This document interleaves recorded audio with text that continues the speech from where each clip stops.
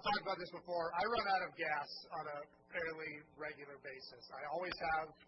It's ridiculous, and I know this, but I just cannot figure out what to do about it.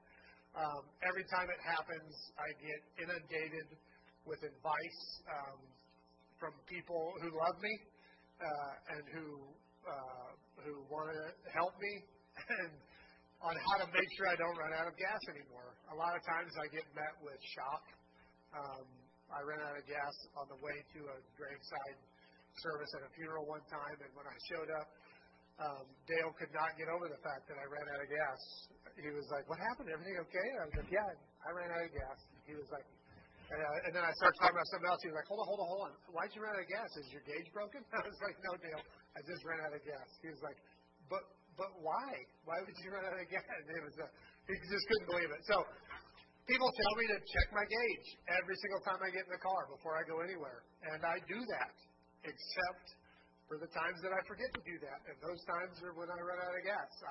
I have no idea how I forget, but if I knew, I wouldn't forget. And so I've had people tell me to fill my vehicle up anytime the car gets to like a half a tank. Just never let it get that low. And I do that. And when I run out of gas, I realize that I forgot to notice that the car got to half a tank. And I've had people tell me to leave myself little notes to remind me to get gas, which is a great idea.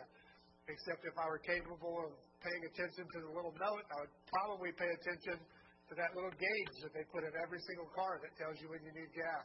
I don't notice the notes that I leave myself either. 20 years ago or so, what do we got here? Awesome. Nicole says, Josiah used to do that too, just run around on E. 20 years ago, I ran the hardest run of my entire life because I ran out of gas. I was laying carpet at the time, and Essa and I had important plans one evening, but I had to finish a fairly large carpet job before I could get home and kind of commence said plans. I was on my way to this job that was already going to be a challenge to finish, and on the way to the job, I ran out of gas. And the nearest gas station was 2 miles down the highway. At that time, I was running quite a bit. I recently lost a whole bunch of weight, so I was in pretty good shape, and I had an empty 2.5-gallon gas tank in my work van from some mowing that I had recently done. So I grabbed a can and I took off running. I ran full out for 2 miles to the gas station. I filled the can, and then I ran full out with a 2.5-gallon full tank of gas, switching it from hand to hand as I ran as fast as I could without ever stopping to walk or rest. You would think that if anything was going to motivate me to overcome my issue with gas gauges, that run would have done it. But incidentally, I did make it home in time for my evening plans. I'm trying to catch up on all the comments as they come through too, so that's why I'm distracted. This is too much for somebody with ADD, but I do love seeing you guys comment, so please don't stop. It makes this way more fun. Ironically, it was the words of a philosopher that finally protected me from being regularly stranded on the side of the road with no gas. When asked to sum up the entire enterprise of philosophy, Socrates quotes one of the 3 famous maxims from the Oracle of Delphi, namely, philosopher, know thyself. As he expounded on this concept, it was really quite fascinating how profound the concept really is, encompassing such philosophical endeavors as metaphysics, which is the study of reality, what is real, because your estimation of reality will depend entirely on the bias that you bring to your observations. Knowing yourself includes epistemology and understanding why you think the way you think. Epistemology is understanding the way knowledge works. And and things. So self-knowledge obviously encompasses psychology and sociology and politics and relationship and on and on and on and on. But one day, after the umpteenth time of me running out of gas, I decided the Delphic maxim to know myself took on new meaning. For some reason, while on the side of the road with a dead vehicle awaiting rescue, I realized the philosophical advice to know thyself was more than a thought exercise to aid, in the effective collection of knowledge and wisdom. Knowing thyself was also profoundly practical. So with Socrates and the Oracle of Delphi in mind, I went to the gas station and bought a 1-gallon can of gas. And I filled it and stuck it in the back of my truck. And from that day on, I surrendered in my fight to find the right methodology for remembering to check my gas gauge. And decided instead to simply know myself as a person who runs out of gas and who needs a backup tank to keep from getting stranded. And so, since that day, my spare tank has been called into service to get to many a gas station. It's embarrassing to stand on the side of the road and add my single gallon of gas to my car so that I can get to a station. But I have not been fully stranded or forced to run 4 miles while carrying a gas can since deciding to accept who I am and to know myself. And so I've chosen to count that as a win. And I will add that since I've started carrying a gas can everywhere with me, I have helped a few other people who have the same petroleum handicap that I have. And every time I do, I give them the lecture on Socrates and the Oracle of Delphi and the importance of self-knowledge. And it is kind of funny, every time I have to use my gas can to help somebody else, and I'm in that weird situation where I have a relatively full tank of gas and no backup can, I always text the family. We have a family chat that the whole family's in. I always text them that I'm flying without a net. Like, hey guys, I'm out here with no backup can. Everybody be ready to rescue me, and they'll all text me, Dad, fill up your backup can. Stop right now and do it. Don't do this, Dad. Fill up your can. Because they all know, they know me as well as I now know myself. Anyway, every year in January, we spend a little time focusing on who we are as Open Table Community Church and how that identity should shape the way we do things here. And we usually start by kind of zooming in and reading or rereading our vision statement together. So we're going to do that. This is Open Table Community Church's vision statement. Open Table Community Church is a community organized by and around the Word of God to cooperate in the mission of God of furthering the kingdom of God. We accomplish this by gathering in worship together around a common teaching and a common table, by living in fidelity to Christ and to one another, and by working together to bring reconciliation to the 4 relationships broken by sin in the fall. This was the vision we used to basically organize what was originally a small group into a church kind of exactly 5 years ago. We're coming up on I think we're just beginning of February will be our 5-year anniversary. And our vision for the church was basically divided into 2 halves. The first half is kind of who we are, or who we see ourselves as. Open Table Community Church is a community organized by and around the Word of God to cooperate in the mission of God of furthering the kingdom of God. So this is how we see ourselves at Open Table. We are a community of people who are only a thing because the Word of God says we are a thing. And because we are defined by the Word of God, a major part of our community life is centered around that same text. But we don't just do that so we can get smarter or have buddies. We recognize ourselves in the story of God, and we gather around that same story so that we can cooperate in the mission of God. This piece is important, I believe, because it's easy for us to have a mission. We do this all the time. We form mission statements, and not that those are bad, but a lot of times those are, if we're honest, our mission might be to grow a big church, or as big a church as possible, to get X number of people saved, or to start a revival, or to accomplish some worthy political goal.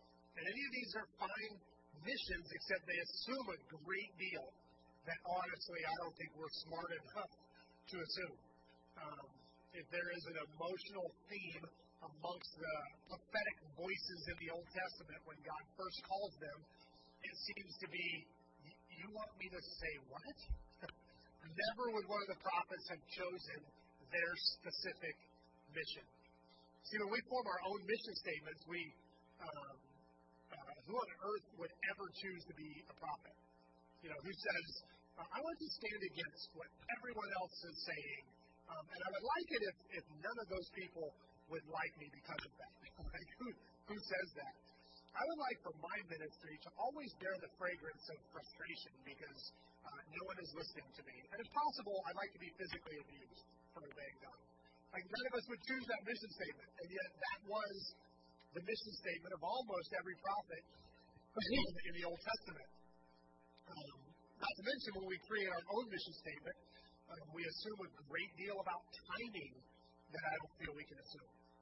I've always wondered what it would be like to travel back in time as a church to the day before Sodom and Gomorrah were destroyed. We'd probably have a meeting and we'd plan out ways to reach the town. Maybe we'd have a booth at Sodom Days or in the summer or the Gomorrah Leaf Festival. Or maybe we'd plan an event at the church to draw kids to our Kid Fest or family services. And all of our planning would seem silly when the fire and brimstone start to fall. Even as a church, it's completely possible for a mission to clash with God's mission, with whatever God is doing in His timing. So here at the table, we've chosen not to formulate our own mission. Rather, we try to align ourselves with God's mission. With one caveat, we assume that whatever that may look like, God's ultimate mission is to advance His upside-down, loving, grace-filled kingdom that Jesus both preached and demonstrated. So that's how we see ourselves, as a community organized by and around the Word of God to cooperate in the mission of God of furthering the kingdom of God. But the second half of the vision statement, the statement that kind of serves as a mirror by which we see ourselves, is less about who we are and is more about what we do. We accomplish this by gathering in worship together around a common teaching, a common table, by living in fidelity to Christ and to one another, and by working to bring reconciliation to the four relationships broken by sin in the fall. So we become the people we are in the first half of the vision by doing these things.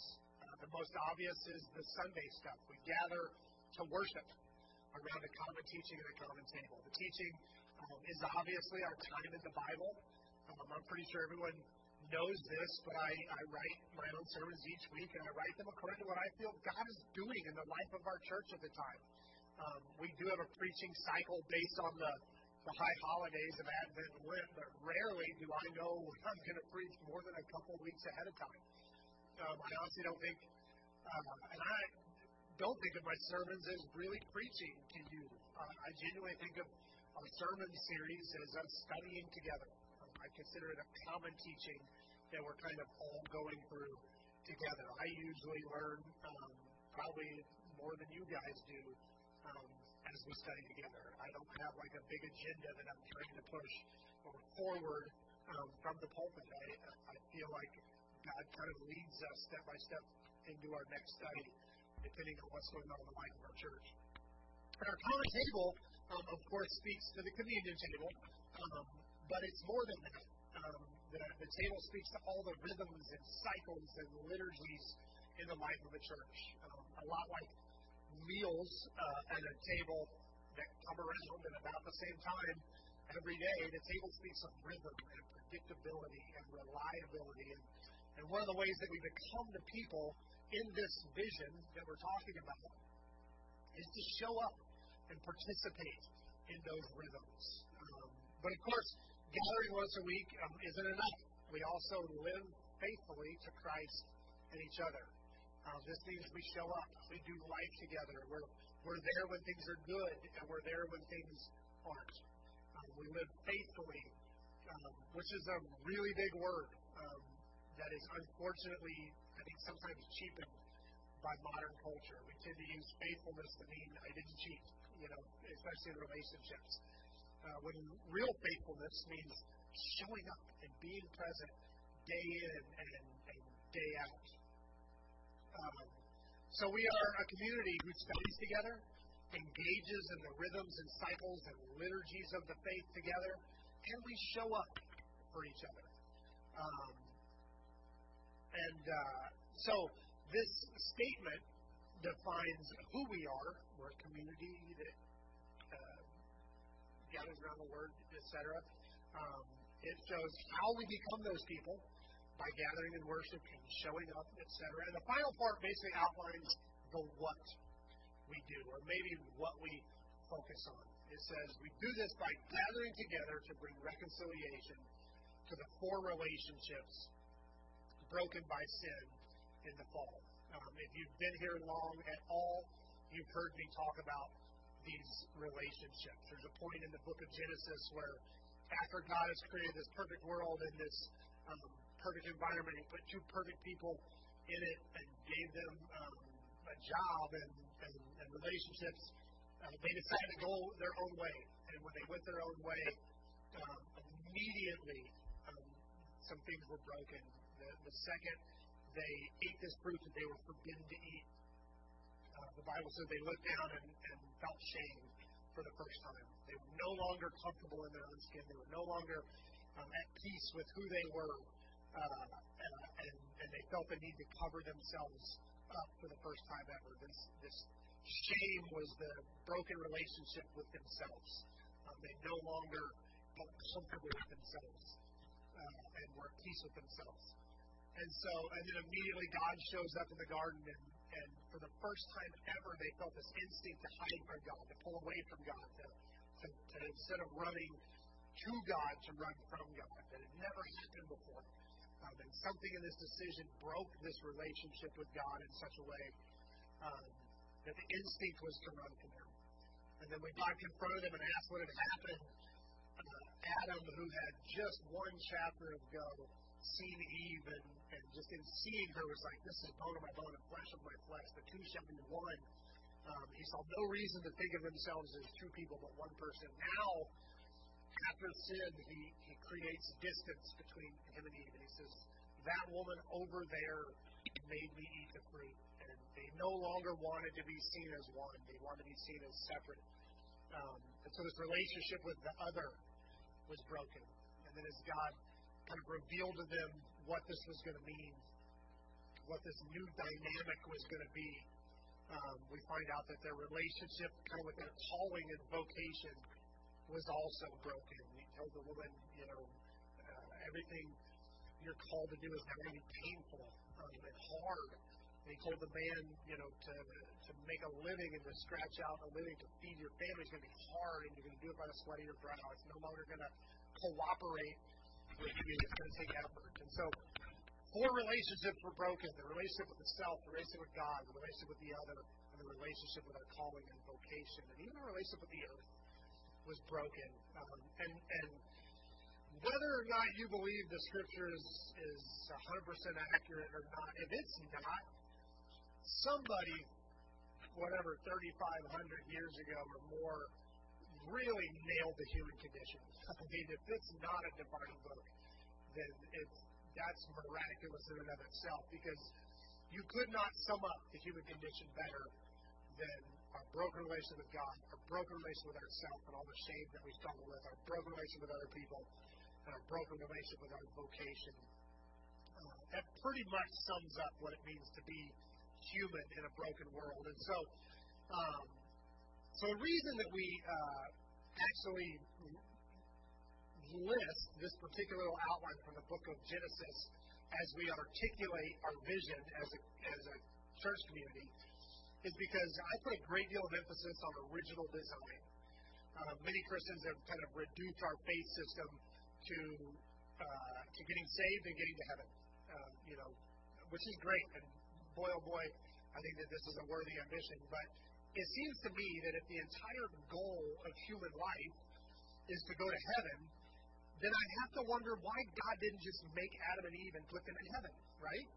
If that's the goal, getting to heaven, then why didn't God start that way?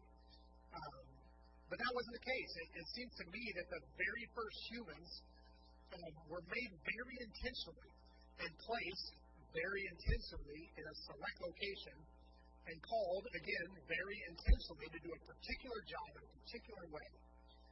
And when our many times great-grandparents decided that they would follow their own path and define for themselves what was good and what was evil, in other words, when they sinned, they somehow broke that original design. And we talk all the time in Christianity about redemption and how Jesus redeems us and restores us, but those words indicate that we're being redeemed back to something, that we're being restored back to something. And we don't often discuss what that something is. So the Christian life just becomes about praying a prayer to accept Jesus and then kind of holding on and waiting to go to heaven with no other kind of clearly defined goals. Maybe we want to, sin less and become better people. I don't know, but we don't know what we're being redeemed to or restored to. But according to the Genesis account, the man and woman were created in the image of God. They were given a home and calling and relationships. And it just makes sense to me that whatever the man and woman were able to do in that earthly space was what they were designed to do, what they were created to do. I can't imagine in whatever conversations God had with Adam and Eve before the fateful fruit salad, he said things like, one day when you go to heaven, you're going to love the streets of gold. I can't imagine that conversation happening to Adam and Eve when they lived in the perfect garden, that God was baiting them with some future heaven. So we have a tiny glimpse in the very beginning of the book what humanity was supposed to be. And we get a little further picture of how things were broken when Adam and Eve sinned. And then if you wanted to jump all the way to Revelation 22, I didn't put it in the message this morning so we didn't have time, but if you want to go look at the first part of Revelation chapter 22, it sounds like when this whole story wraps up, it's the last chapter of the Bible, by the way, it sounds like when this whole story wraps up, we're going to go back to that. You see the same garden language. He says they're going to be in a garden and the people are going to rule and reign again, and there will be no more curse. And so it seems to me, as I'm trying to figure out what my life should look like, and I mean really look like in terms of experiencing real fulfillment, I find it right here in the original design. What were humans made for? Who were we made to be? I'm supposed to be deeply connected in relationship with God. I'm supposed to always be growing and changing and maturing to the point that I'm comfortable in my own skin and at peace with the way God made me and accepting the grace that He does give to cover the broken places. I'm supposed to be in deep and loving relationships with others to the point that their fate seems like my fate, and all the things that divide us seem inconsequential compared to the love that binds us together. And I'm supposed to take seriously my role and function in the earth.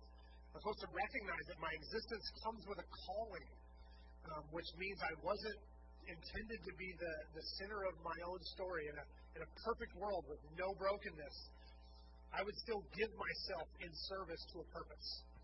When God first commissioned Adam and Eve, He said, go fill the earth and govern over it, reign over all the stuff.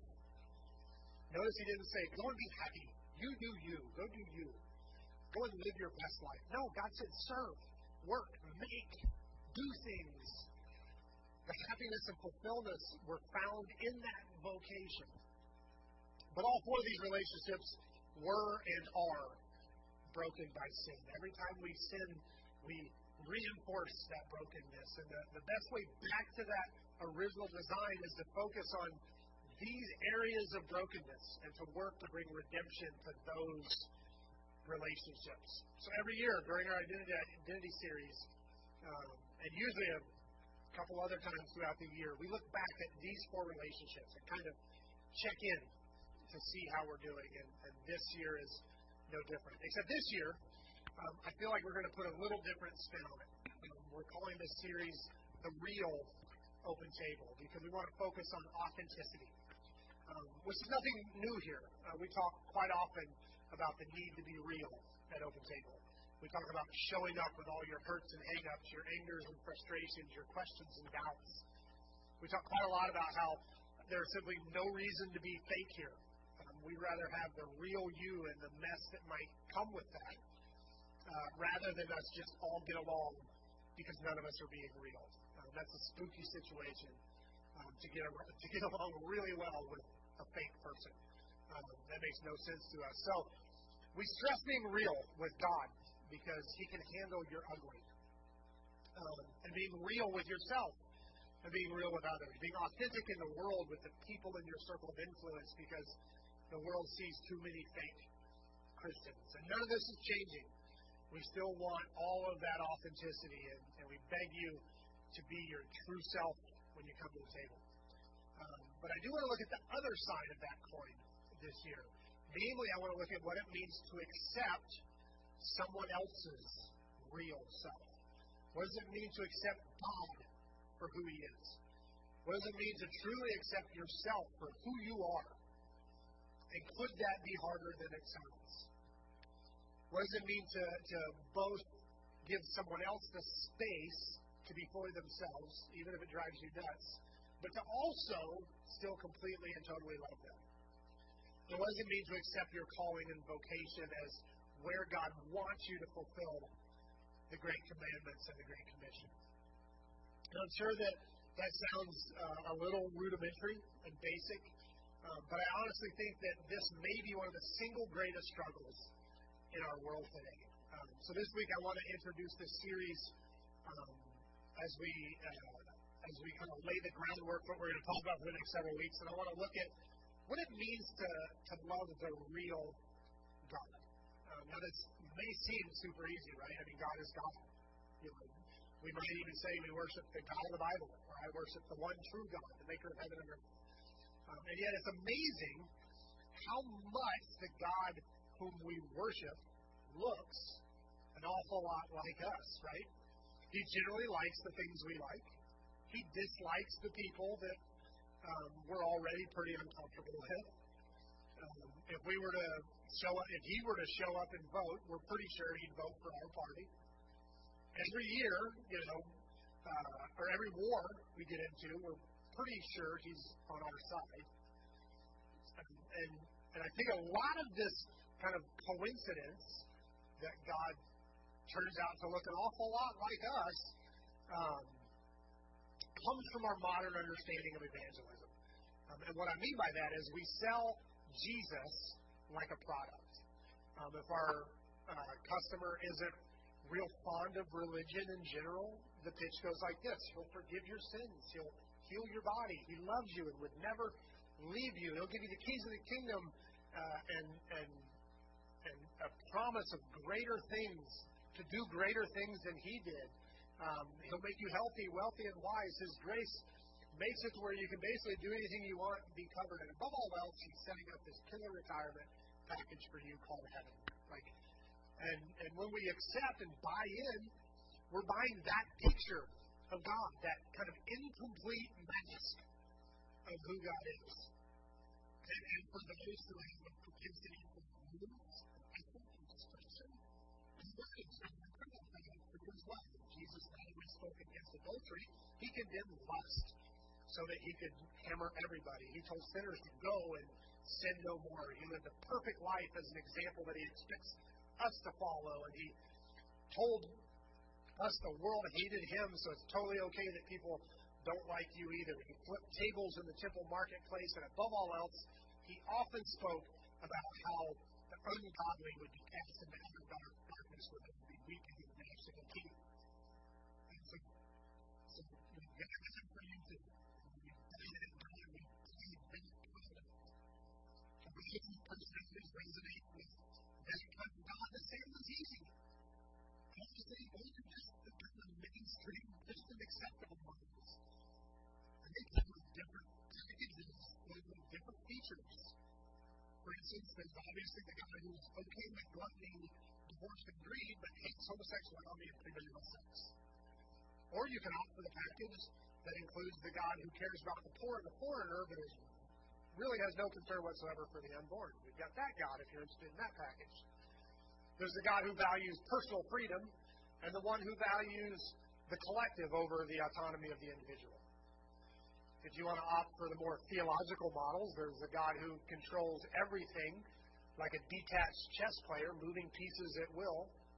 And there's also the God who has a deep desire to do his will, but is limited or handcuffed by the choices of people. And in that same family of options, there's the God who is caught up in this cosmic battle with an almost equally matched opponent named Satan. And God wins some and loses some against this foe. And if I haven't made you uncomfortable yet, believe me, if I had time, I could. But suffice it to say, we've grown so accustomed to evangelism being a sales pitch where we are begged and manipulated and pressured to buy that we assume we deserve the product that we were sold. If we don't like the product on offer, we think we can keep shopping and wait for a better deal. But I don't think it's always been this way. I think the very first sermon ever preached in church history kind of sets the bar different about how to tell people about Jesus. This is from Acts 2. This is the very first sermon ever preached. And it says, people of Israel, listen. God publicly endorsed Jesus the Nazarene by doing powerful miracles, wonders, and signs through him, as you well know. But God knew what would happen, and his prearranged plan was carried out when Jesus was betrayed. With the help of lawless Gentiles, you nailed him to the cross and killed him. But God released him from the horrors of death and raised him back to life, for death could not keep him in its grip. But David said this about him, I see that the Lord is always with me. I will not be shaken, for he is right beside me. No wonder my heart is glad and my tongue shouts his praises. My body rests in hope, for you will not leave my soul among the dead or allow your Holy One to rot in the grave. You have shown me the way of life, and you will fill me with the joy of your presence. Dear brothers, think about this. You can be sure that the patriarch David wasn't referring to himself, for he died and was buried, and his tomb is still here among us. But he was a prophet, and he knew God had promised with an oath that one of David's own descendants would sit on his throne. David was looking into the future and speaking of the Messiah's resurrection. He was saying that God would not leave him among the dead or allow his body to rot in the grave. God raised Jesus from the dead, and we were all witnesses of this. Now he is exalted to the place of highest honor in heaven at God's right hand, and the Father, as he had promised, gave him the Holy Spirit to pour out upon us, just as you see here today. For David himself never ascended into heaven. Yet he said, the Lord said to my Lord, sit in a place of honor at my right hand until I humble your enemies, making them a footstool under your feet. So let everyone in Israel know for certain that God has made this Jesus, whom you crucified, to be both Lord and Messiah. Now this sounds fairly familiar as kind of a description of who Jesus is, right? You might hear similar messages in any church today. He's the one the prophet spoke of without even knowing it. He's the fulfillment of all the unanswered questions of the Old Testament. He's the Messiah. And of course, he's the one risen from the dead. These are all the basics, except the weirdest thing is missing. There's no sales pitch. There's no invitation. Basically, the entire sermon is just an introduction to who Jesus is, and that's it. Almost like he's saying, oh, by the way, Jesus is both Lord and Messiah. Like it just, this is what he is. And actually, the next part is what I love most about this sermon.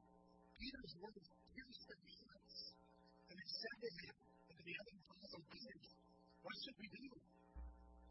Peter doesn't have to sell them anything. There's no, if you were to be on the way home tonight, do you know where you would wake up? Or with every head bowed and every eye closed. I poke fun, and I'm not actually even trying to talk bad about these methods because many of us tend to think that way. But the thing that really makes me think about this original sermon is the way that it just said, this is who Jesus is. Period. And the invitation was actually given by the Holy Spirit in the hearts of the people. The people came to Peter, and the apostles were like, help! What do we do?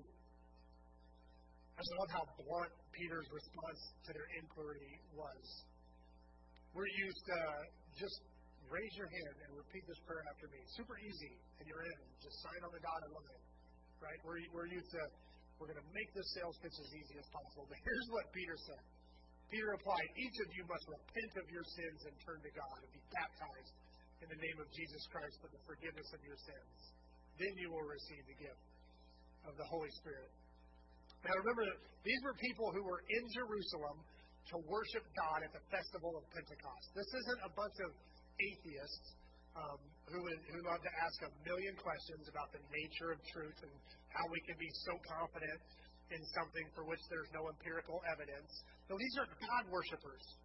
And Peter basically says, turn away from the things that you think you know about and understand about God and turn toward the real God and do things His way.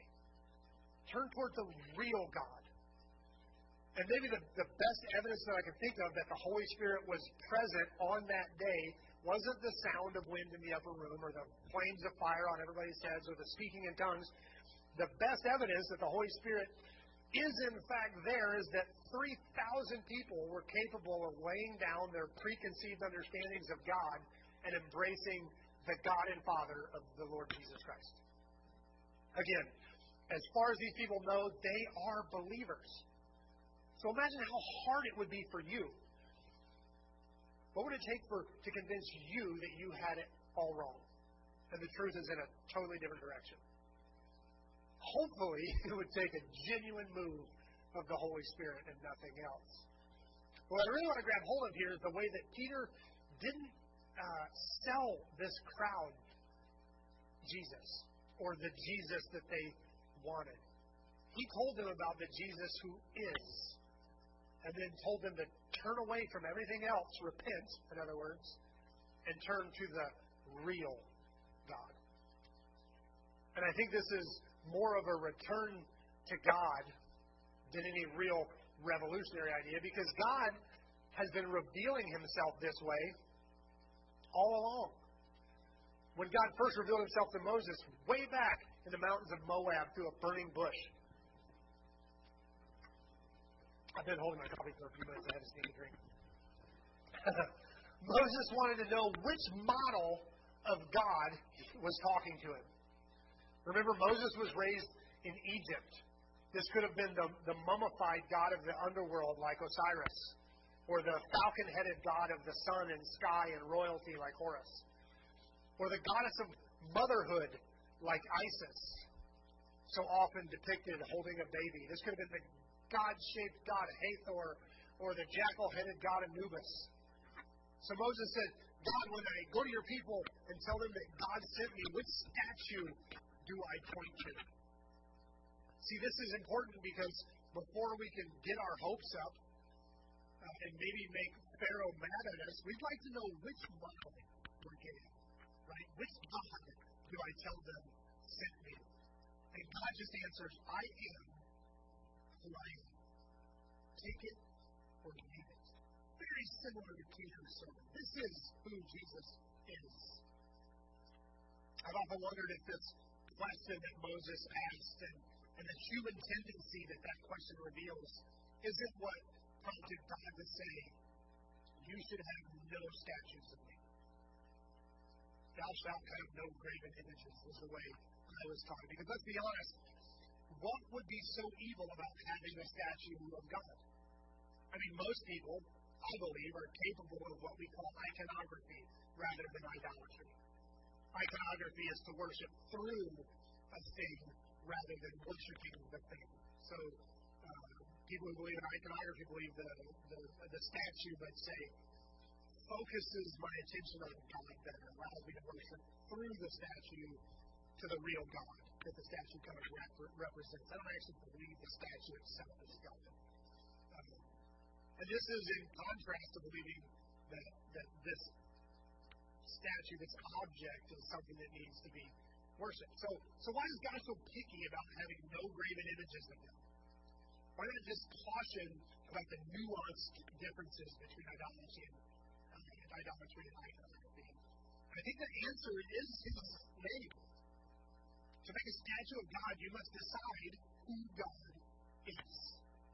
Is He gentle, like a cow god? Or nurturing, like the mother god? Or maybe all-seeing and powerful and quick, like the falcon-headed god? Or maybe God is restless and vengeful, like the mummified God. See, to make a statue, you have to pick and choose the features of God that you wish to focus on. In fact, the Eastern Orthodox Church has a problem with how neat and clean most of the theologies in the Western Church are. Not because they necessarily disagree with the theologies, but because those theologies tend to be like idols. They're cute little descriptions of God and how He works in a tiny package that can be easily understood and communicated. See, the original prohibition for using idols, the second commandment, wasn't a prohibition towards worshiping of the gods. That was the first commandment. And the Lord your God have no other gods to be. That's commandment number 1. Then, have no statues or anything to bow down and worship you. So you could sum up the first commandments as have no other gods but me. Don't try to limit me or capture me or statue. Take my name seriously, which happens to be idols, but I am, and take my being seriously. And I think we modern people who are far too civilized to worship a statue break the second commandment all the time. We make little theological statues made out of words of God with the features and characteristics that we like the most. And again, it comes out looking an awful lot like us. Only maybe a little version of us. And we bow down and worship that image. And I think the gist of the commandments are to take God for who He is. The real God. The I am who I am. In this introduction to evangelical theology, Paul Dark outlines the things that combat the theologian as he attempts to offer some explanation for God. He says the devil will fight you, and your own sin and bias will fight you, and the world will fight you, and he has a whole list of things that will fight against you as you try to do the work of theology. And the last one is God. God says God will always fight against being condensed to a definition. So even as Mark encourages the work of theology, he says, but don't think for a moment that God's going to go along with it. Whatever you think you have figured out, He'll reveal Himself to be almost the opposite. I think accepting this is very important for our spiritual health because God is not only too big for us to really fully understand. In fact, I would say this, any God that you can understand is way too small to be worthy of your worship and honor. If you can get Him and understand Him and rationalize Him, He's not big enough to worship. But it can be also really damaging to our faith when we think we know how God works and He does something completely unexpected. I mean, it's fine when you thought that God was going to give you the one job that you really wanted, but instead He gave you this other great job. We love those surprises, right?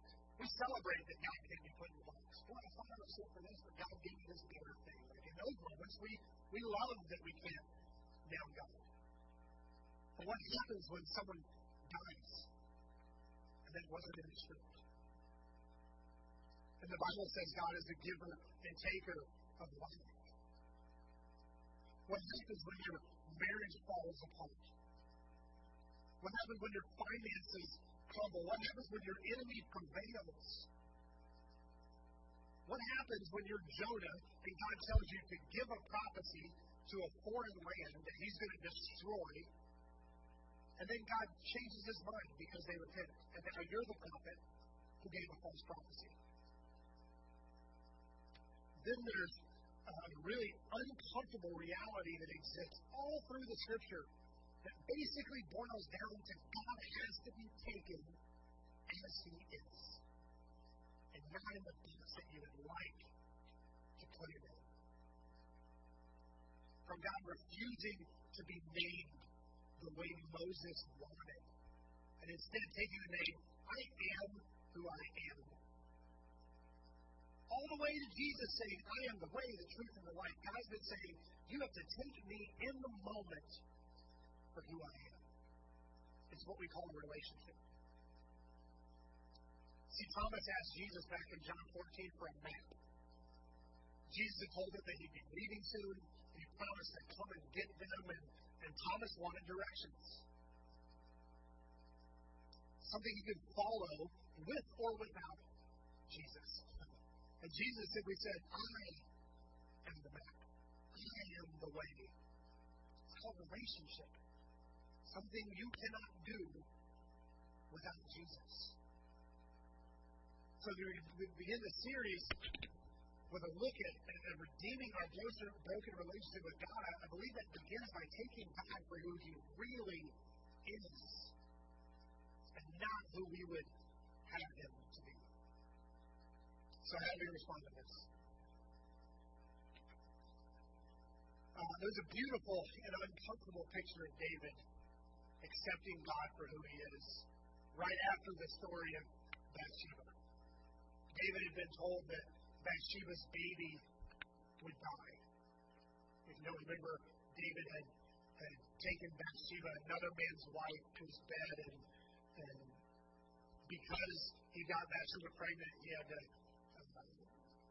formulate a plan to get rid of her husband, and he did that, and his plan was just to move Bathsheba into his harem and cover the whole thing up, but the prophet Nathan came and called him out.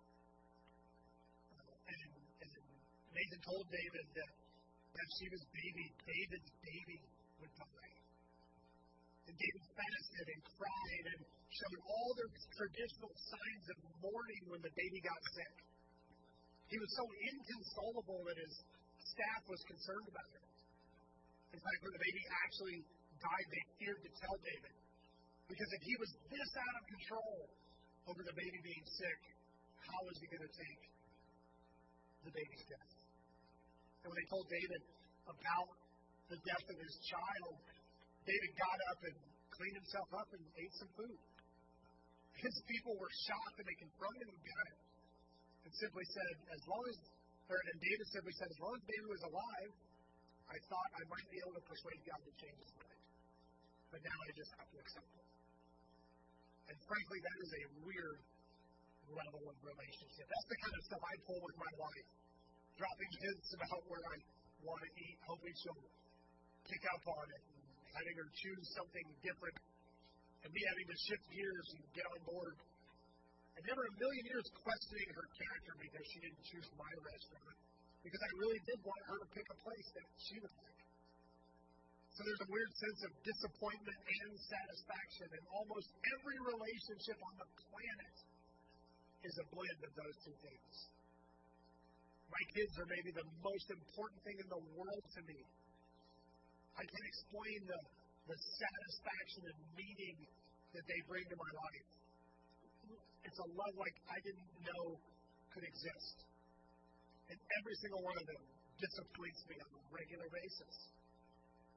And I submit that if we accept God for who he is, of being too grand for our minds to grasp, if we accept him for who he is and allow him to be who he is, that means we will often be frustrated. And I dare say, disappointed with him. Then I believe we will find ourselves, if we will accept that, in a real relationship with a real God. Because that's what real relationships look like. For me, I choose to use Hebrews 1 as my framework for understanding God. Long ago, God spoke many times in many ways to our ancestors through the prophets. And now in these final days, He's spoken to us through His Son. God promised everything to His Son as an inheritance. And through the Son, He created the universe. The Son radiates God's own glory and expresses the very character of God. I take that to mean that despite all the ways that God chose to reveal Himself, the final and fullest revelation, down to the very character of God, is Jesus. So when I read the Scripture and I'm confused about the nature and character of God, I remind myself that this picture of God is the same picture that is found in Jesus. And if I can't see that, then I'm off and need to give it more time, because Jesus is the fullest and final revelation of God. But, the word we all hate, but, I still have to be careful to take God in the moment for who He is. Because there are times when God doesn't make sense to me. And if I insist on forcing God into a program that I can understand and that I consider rational and logical, I'm likely to miss God completely.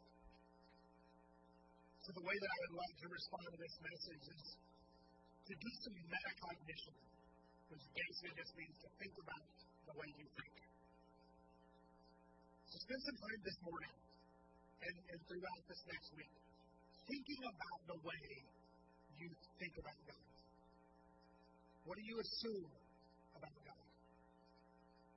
Who are the people who really frustrate God, in your opinion? What makes God smile? Where is the one area that you and God totally disagree? Be honest with that. Where's the one thing that you think the God of the universe should totally do, but the real God of the universe seems to have no desire to do it all? How do you think God feels about the people in the world?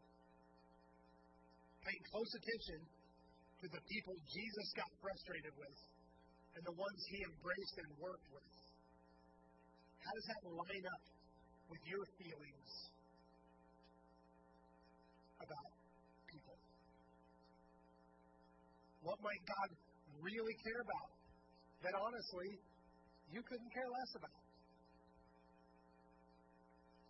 And what do you care deeply about that, if you're honest, God probably doesn't care much about at all? Relationships start with honesty. And I think that means not only being honest, but honestly allowing the other person or God to be honest as well. God has gone to great lengths to self-disclose in the Scripture Himself. Self-disclose Himself. That great. And one of the main reasons that we as a community organize by and around the Word of God, and we gather around a common teaching, isn't to learn, or just to learn how to act, to learn how to be more Christian. That's sometimes a byproduct. But the reason we are bibliocentric, or centered around the Bible, is because that's how we learn who God is. And our job is to accept the God that we find there.